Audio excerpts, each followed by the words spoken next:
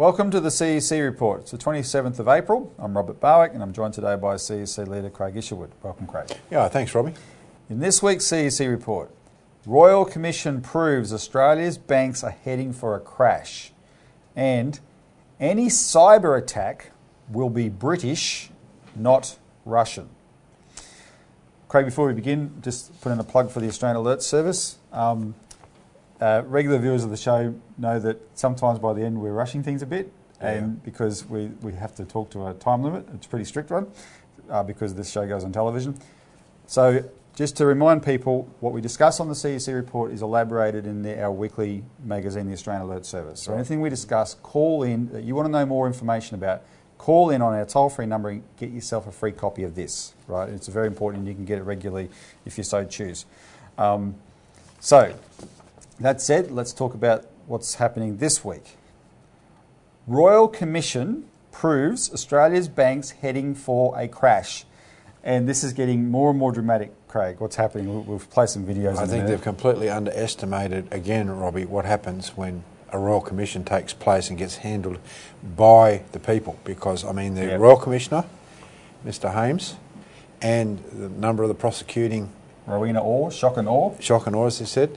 I mean, they're doing a fantastic job of, you could say, getting between the cracks of the terms of reference. That's because right. Because the terms of reference with the Royal Commission are designed to try and constrain things because there's enormous political damage that can be done. And this is what's happening. You know, Turnbull had to come out and defend himself this week, saying, why didn't we have a Royal Commission earlier? And he said, oh, well, this and this. And he was showing up for what he is, a protector of the banks. And the viewers by now will have recognised this has really blown up in their face. And Craig, it's one of the reasons what we cover in the lead article in this week's alert, because as we know, our policy to address all this is Glass-Steagall, and we can talk about that in a bit later as well.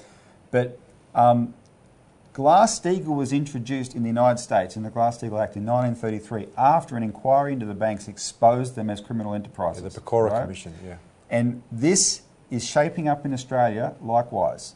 Unlike in, say, the United States and the United Kingdom since the crash, where there was no inquiry into the banks, and Glass-Steagall nearly got up, but the banks were able to wiggle out of it because they still had influence over politicians. The power of the banks is being shattered in front of our eyes. And people, ordinary people, one of the things we keep trying to have to lift people up to understand, Craig, is we are many, they are few, but ordinary people tend to think, the system is so all-powerful. Don't think that. Nothing is all-powerful. Yes, it's powerful, but nothing is all-powerful. And we are watching an extraordinary stripping away of the power of banks in Australia. But it'll only happen if we take advantage of that. Right? So anyway, let's look at the latest in terms of some predicates, and we can discuss the campaign. Yesterday, so we're recording this on Friday the 27th of April. So on the 26th of April, the bank stocks crashed. And they crashed because of what was coming out of the Royal Commission. But APRA, the regulator, immediately rode to the rescue, and it actually showed up why we're saying APRA must be investigated. So what happened was UBS, the big international Swiss investment bank, they have their branch in Australia has an analytical unit headed up by this guy Jonathan Mott, and they have done some very good work on analysing the mortgage bubble in Australia. And so this is the unit that came out with a warning recently about the $500 billion in liar loans, right? So this guy does a lot. This Jonathan Mott and his team do a lot of analysis of the mortgage bubble. So, Robbie, there's the $500 billion of loans because basically the paperwork was fraudulent. And basically this is why they're called liar loans. That's right. These were loans issued on mortgages that the people really shouldn't have qualified for, right? And it's a big problem in our system. Westpac had to hand over to the Royal Commission documentation relating to 420 of its loans, and Jonathan Mott's crew was able to look at that data and come to the conclusion, oh my God, it's worse than we thought. The indebtedness of these customers was worse than they had expected, right? On the basis of that, he put out a statement calling into question 70% of Westpac's loans, mortgage loans, 70%. And he advised to sell on Westpac shares, which is why Westpac then tanked in the market. Now, Westpac rubbished this analysis, Craig, and said, no, that's all rubbish. Look, the proof that it's rubbish is we get so few defaults. Well, the first answer to that is we're at record low interest rates, and they're finding ways to take the pressure off their customers all the time because they're afraid of defaults, not because they want to be nice to their customers. That's one thing. Two, though, the main reason we have record low defaults in Australia compared to other countries is we have full recourse loans, which means if you are indebted to the bank and you can't pay, you owe the bank for the rest of your life, right? Unlike the United States, etc. I want to play a video. Can't just post the keys back to the bank. That's right. Bob Katter, the Member for Parliament who's going to introduce the Glass-Steagall Bill, he's been highlighting this like we have for a long time. I just want to play you a quick video of him in Parliament last year when he introduced the Private Members Bill for the Royal Commission. He highlighted this factor of Australia's banking system. Have a look. Mr. Acting Speaker, the Australian newspaper, the Sunday edition, no less, the week before last, had the entire front page taken up with what, quite frankly, is the imminent collapse of banking in Australia, Mr. Acting Speaker. Nearly a third of Australia's population lives in good old NSW, Newcastle, Sydney and Wollongong. Nearly a third of the Australian population. In Sydney, the average price of a house is over $900,000 and the average for the area is well over $750,000. That means the repayments are in the order of $35,000 and the interest is in the order of $30,000 and the annual charges are in the relevancy of about $5,000. So that's $70,000 they've got to find if they want to buy a house. Well, the average income, the average weekly income is $72,000, $50,000 after tax. So even if the husband and wife is working, their situation is perilous. Perilous, Mr. Acting Speaker. And what are the banks going to do? Now, they got through the GFC, not because of the prudential responsibility. I mean, lending people $900,000 for a house is hardly prudentially responsible. It was non-recourse lending. That was the issue. They have recourse lending here in Australia. They've been able to control this parliament up to date, because of this unable to deliver. What it means, Mr. Acting Speaker, is that if you can't make the repayments in the United States and most of the rest of the world, the bank can take the house. Invariably, they'll lose money, some money, and of course the person himself loses the house. So they share the responsibility of having made a bad contract. In Australia, there's no sharing of responsibility.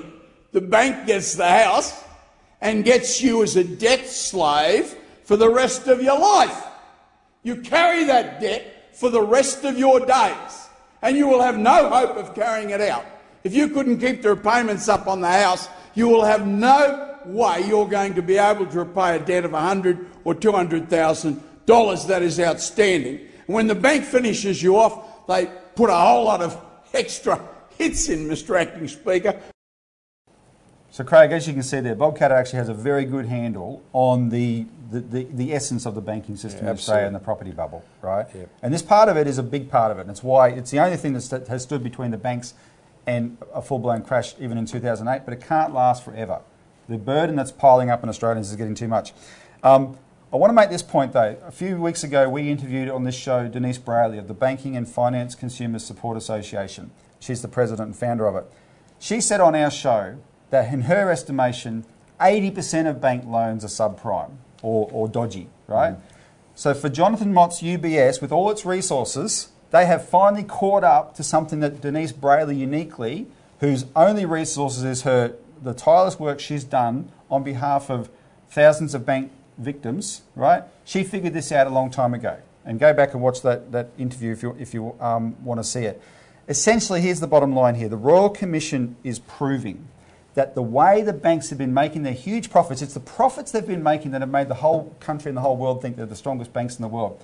But the way they've been making those profits is a rotten system, right? It's based on fraud, it's based on criminality, etc. And it's a house of cards that's going to come crashing down, and we have to be able to address that. Let's take a quick break and continue this afterwards.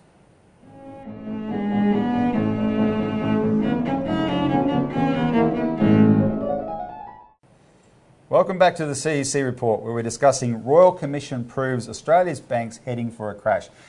Now, Craig, we just talked about how UBS put out this analysis about Westpac and the bank's stocks crashed yesterday. Well, on cue, and I suspect, I was trying to confirm it, but I'm pretty sure UBS's analysis would have come out first. APRA, the bank regulator, made a stunning announcement yesterday. They said that there's a restriction or a cap that they'd put on bank lending to investors of 10%. The cap was the growth in that lending to investors couldn't be more than 10% a year. They said suddenly we're lifting that cap now. It served its purpose. Yeah, it shrunk all investment. Exactly. Investment loans, yeah. Well, that's their claim. But of course, if you're a property buyer in Australia, what you know is that you're like a home buyer, you want to buy it for a home. Everybody knows what they've been up against for too long is this horde of investors, right? That have been highly leveraged. They're the bulk of the dodgy loans, the dodgy liar loans, right? And they're the ones that have been driving up the property prices. This is a naked attempt by APRA to get the property prices that are starting to cool down in Sydney and that back up again, right? And APRA has done this every time. APRA started the property bubble by incentivising the banks with its macro-prudential policies, and it has, every time it started to wobble, APRA has come in with some little lever twist like this to inflate more air into it then, right? And this proves why we've been saying the Royal Commission must look at APRA and its macro-prudential policies. But we'll put a tweet up on the board here on the screen. On the 13th of April, the Bank for International Settlements sent out a tweet which explained, actually, they didn't make the connection, but I did, why, when Malcolm Turnbull set up these terms of reference that you talked about, APRA's macro-prudential policies were excluded. The Royal Commission's not allowed to touch them. And the tweet said, the global financial crisis and its spillovers led to greater use of macro-prudential policies and capital flow management. But to ensure global financial stability, those policies need international coordination. And that's the key. This is the international banking dictatorship that we talk about. APRA is a subsidiary, a de facto subsidiary of the Bank for International Settlements, right? And its job is to make sure Australia's banks are stable so that if the property bubble cannot blow up here, blow up our banks and trigger potentially a global banking crisis. Yeah, Robbie, what people don't realise is that APRA is charged with two things. First of all, to protect the financial stability of the system, aka protect the banks. Yep. It's also charged with protecting people's deposits. Protecting depositors. Depositors, yes. But the problem with that is, as we've seen with our recent campaign against APRA to exclude deposits from depositors from any sort of bail-in, the government railroaded the legislation through. Yep. So those amendments to exclude deposits were never allowed to get up. So APRA now has got enormous power to, in effect, de facto bail-in. Now, the government wasn't going to give APRA direct power to bail in deposits, but because it has not excluded deposits from the legislation it's been pushed through, APRA now has that power. And look, when you get into a global financial crisis, which is coming, Mark 2, then APRA will grab whatever tools it can in the name of financial stability, and things like grabbing people's deposits, right, will be seen in the context of financial stability and not in the interest of depositors. And if they think APRA has any care about ordinary Australians, know this: APRA has watched the banks commit these crimes. It's their supervisor. Yes. But it didn't mind because those crimes contributed to the bank's profitability, which contributed to their stability. Yep. Right? That's the issue here. Now, Craig, a couple of things quickly. We're going to show a video. We went to the Royal Commission this week. We're out there every day. I interviewed Dr. Peter Branson of Bank Reform Now, and we'll just play that interview, and then we'll talk about it. Hi, it's Robert Barwick reporting for the CEC Report from outside the Banking Royal Commission hearings in Melbourne at the Law Courts here. Sorry about the noise. I'm joined by Dr. Peter Branson of Bank Reform Now. Hello, Peter. G'day, Robbie. How you going? Good. Thanks for coming. That's all right. Are you enjoying foggy Melbourne? It's not as foggy as I was worried about. It's pretty good. Actually, the weather's been very good. It is excellent, isn't it? It's beautiful. What we've seen in the last week of hearings of the Royal Commission has been absolutely explosive, as all the viewers will recognise. Last week, the issue became breaking up the banks. Everybody recognised that. We have to break up the banks. Now, as you know, the CEC has put up a bill to do it, which Bob Catter the member for Kennedy has agreed to introduce. For some reason, all the media is reporting on the Royal Commission, but they haven't touched that question of that there's an actual Glass-Steagall bill to break up the banks, that it's going to be introduced in Parliament. So we're going to have to get their attention and make sure they start reporting that. But I wanted to talk to Peter because there's some other things in the media coverage of this Royal Commission that, to be frank, is pathetic. And one of the things I've heard in the last few days is, boy, we had no idea that these were the kinds of things banks were up to. Now, Peter, you've founded a bank reform movement called Bank Reform Now. Just tell the viewers how long your case against the banks have been going. Right. Look, the thing is this, it's not about me, but I'll briefly mention what my story was. 2004, NAB gave an unconscionable loan to a member of my family, no hope of repaying it, and obviously the consequences flowed on from there. It was a nightmare. But 2004... So that's 14 years ago. 14 years. Now, I tried to sort it out with NAB. They didn't play ball. I told NAB in 2013 that I'm going to mount a campaign. I've mounted the campaign, Bank Reform Now. It's all coming to a head now with the Royal Commission, and the timing is perfect. And finally, people are starting to see what's going on. And don't let Turnbull or any of his ministers fool you. They've known all along what's been going on. We told them multiple times. They've got email baskets full of emails from victims. It's a charade what they're doing. And you've got, with your group, Bank Reform Now, you've got hundreds and hundreds of people involved in it. We've got thousands of people on it. We've got over 12,000 on our Facebook page. Yeah. And it's growing all the time. And that's been going 5 years. That's been going, yes, it's 5 years. Yeah. 5 years. So this claim that the media is saying, oh, no one knew this was going to be the case, it's obviously a farce. Now, you've expressed to me your lack of confidence in the government actually doing something about this, and so you've launched an initiative yourself for your organisation today, or yesterday, I believe. That's right. Just explain what that is. We launched the Big Bank Bang. It's a boycott of CBA. The idea is that we target one bank at a time. If people take mass action in this way, it'll hurt the bank where the only way that counts. They're only worried about their brand, and they're only worried about their bottom line. And the thing is this, the Bank Reform, the Royal Commission has given us a great opportunity, but it's only scratched the surface. What's more horrifying is what hasn't been revealed yet. Yeah. There's much more. And the thing is, the Royal Commission's terms are limited, the duration was limited, Turnbull wanted it limited, and he wanted it with hands tied behind its back. We're not going to cop it, so we don't want Turnbull to fix it. We don't want the politicians to fix it. We don't want the Royal Commission. The people have to take responsibility, and they can take responsibility by joining in campaigns like this. Now, as you know, Peter, the CEC is the champions in Australia of the idea of a Glass-Steagall separation of banks, where the vertical integration of banks is broken up.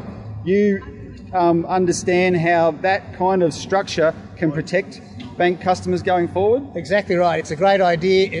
It's long overdue. It was a travesty that it was repealed by Bill Clinton under suspicious circumstances, very suspicious circumstances. But the thing is, that's just another example. You can't trust the politicians to bring the banks into line. It's got to be a people-powered movement. CEC's doing a great job, BRN's doing a great job, and we like the support. Both of us would like the support of more people. Well, that's absolutely true. The only time politicians are honest, in our experience, is when they're afraid of their constituents. The politicians right now are being embarrassed into action. That's the only reason they're taking this action, is because it's become so public and the revelations are so horrific, and there's much more to come. All right, well, Peter, thanks very much for joining us today. Welcome again to Melbourne, like I said. Enjoy the rest of your day. And that's it from the Banking Royal Commission hearings in Melbourne for the CEC Report. Now, Robbie, we can't give up on organising and getting Glass-Steagall passed in the Parliament. We've launched a petition called Pass Australian Glass-Steagall Bill to break up the banks, which people can search on change.org. People need to get involved, because the issue is changing the laws to be able to protect ourselves. Not just consumer sort of boycotts, etc. Although I understand people have been desperate for that. Every time people sign that petition online, by the way, Craig, an email goes to members of Parliament. So make sure you do that. Very important. All right, we'll take another break.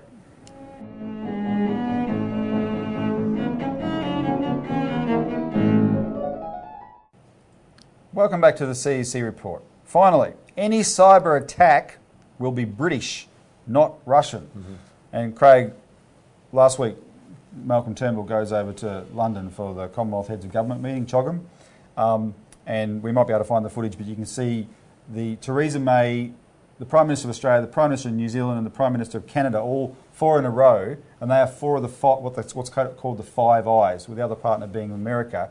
And this is an intelligence sharing operation where, by virtue of that, suddenly Malcolm Turnbull had this inside information that Russia is behind every computer glitch you've ever had. Right? That's their active cyber warfare. That's when it's not China. That's when it's not. That's right. That's when it's not China. Like China was to blame for the census debacle last year, which of course it wasn't. And when they announced it wasn't, it was a very quiet announcement. But anyway, now it's Russia, Russia, Russia, Russia, Russia. This stuff is coming from GCHQ, Government Communication Headquarters. It's Britain's most secretive intelligence agency. We can't deal with it all in the time we've got, but this week in our alert service, we exposed the whole agenda here in a 2-page article. British intelligence is preparing a cyber attack on the UK to be blamed on Russia. And essentially what you've got is this: British intelligence has no credibility whatsoever, right? This has been their history. They've long orchestrated events, including terrorist attacks, for a political agenda, right? Yep. Whether that be extra powers for the government in the name of anti-terrorism or triggering a war or whatever. In this case, the British have a particular agenda where cyber attacks can be a very useful way to escalate against Russia. Britain has been pushing for a number of years for NATO's charter to be changed so that cyber attacks, Craig, can be included in the list of things that can trigger the invocation of Article 5. Now, Article 5 of NATO's charter says that if one NATO member is attacked, they're all attacked, and they all join them for war to respond. It's a military thing, right? It means NATO goes to war. They want to use cyber attacks to trigger that. Now, the thing with cyber attacks is they can be easily faked. And the public, unlike what's happening in Syria at the moment, for instance, where chemical weapons inspectors have gone in there and they've all informally admitted, they haven't put out a formal statement yet, but they have found nothing, right? And so eventually those kind of claims can be disproven. This is much harder. You've got to be a technical computer expert, etc. So this is very, very dangerous, and it's potentially the most dangerous escalation of war. And the issue is, Craig, with what's happening in Syria and all the claims Britain keeps making keep falling apart. How seriously should we take their intention to do something like this? Well, Robbie, the global financial crisis is the hub of this issue, right? And they know that the City of London, Wall Street, they're sitting on the biggest debt bubble, speculative bubble in history, never been dealt with. So what's got to happen is you've got to get more controls to control ordinary people. Yeah. Because that way you can make sure that if you're the regime and the system falls apart, you need bring in martial law and sorts of fascist police controls. And we've talked about this in many of our publications over the years, that the government uses this type of lawmaking, this type of intelligence operations to control ordinary people, first and foremost. And the other thing with Russia, you have to bear in mind that Donald Trump, when he came in, had the intention of wanting to collaborate with Russia.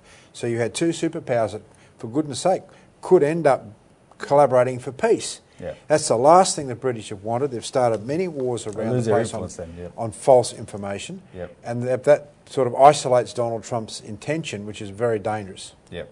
All right, so thanks, Craig, again. We've run out of time for this week's CEC Report. Thanks for tuning in. Remember, call in and get a copy of the alert service. Tune in next week for more.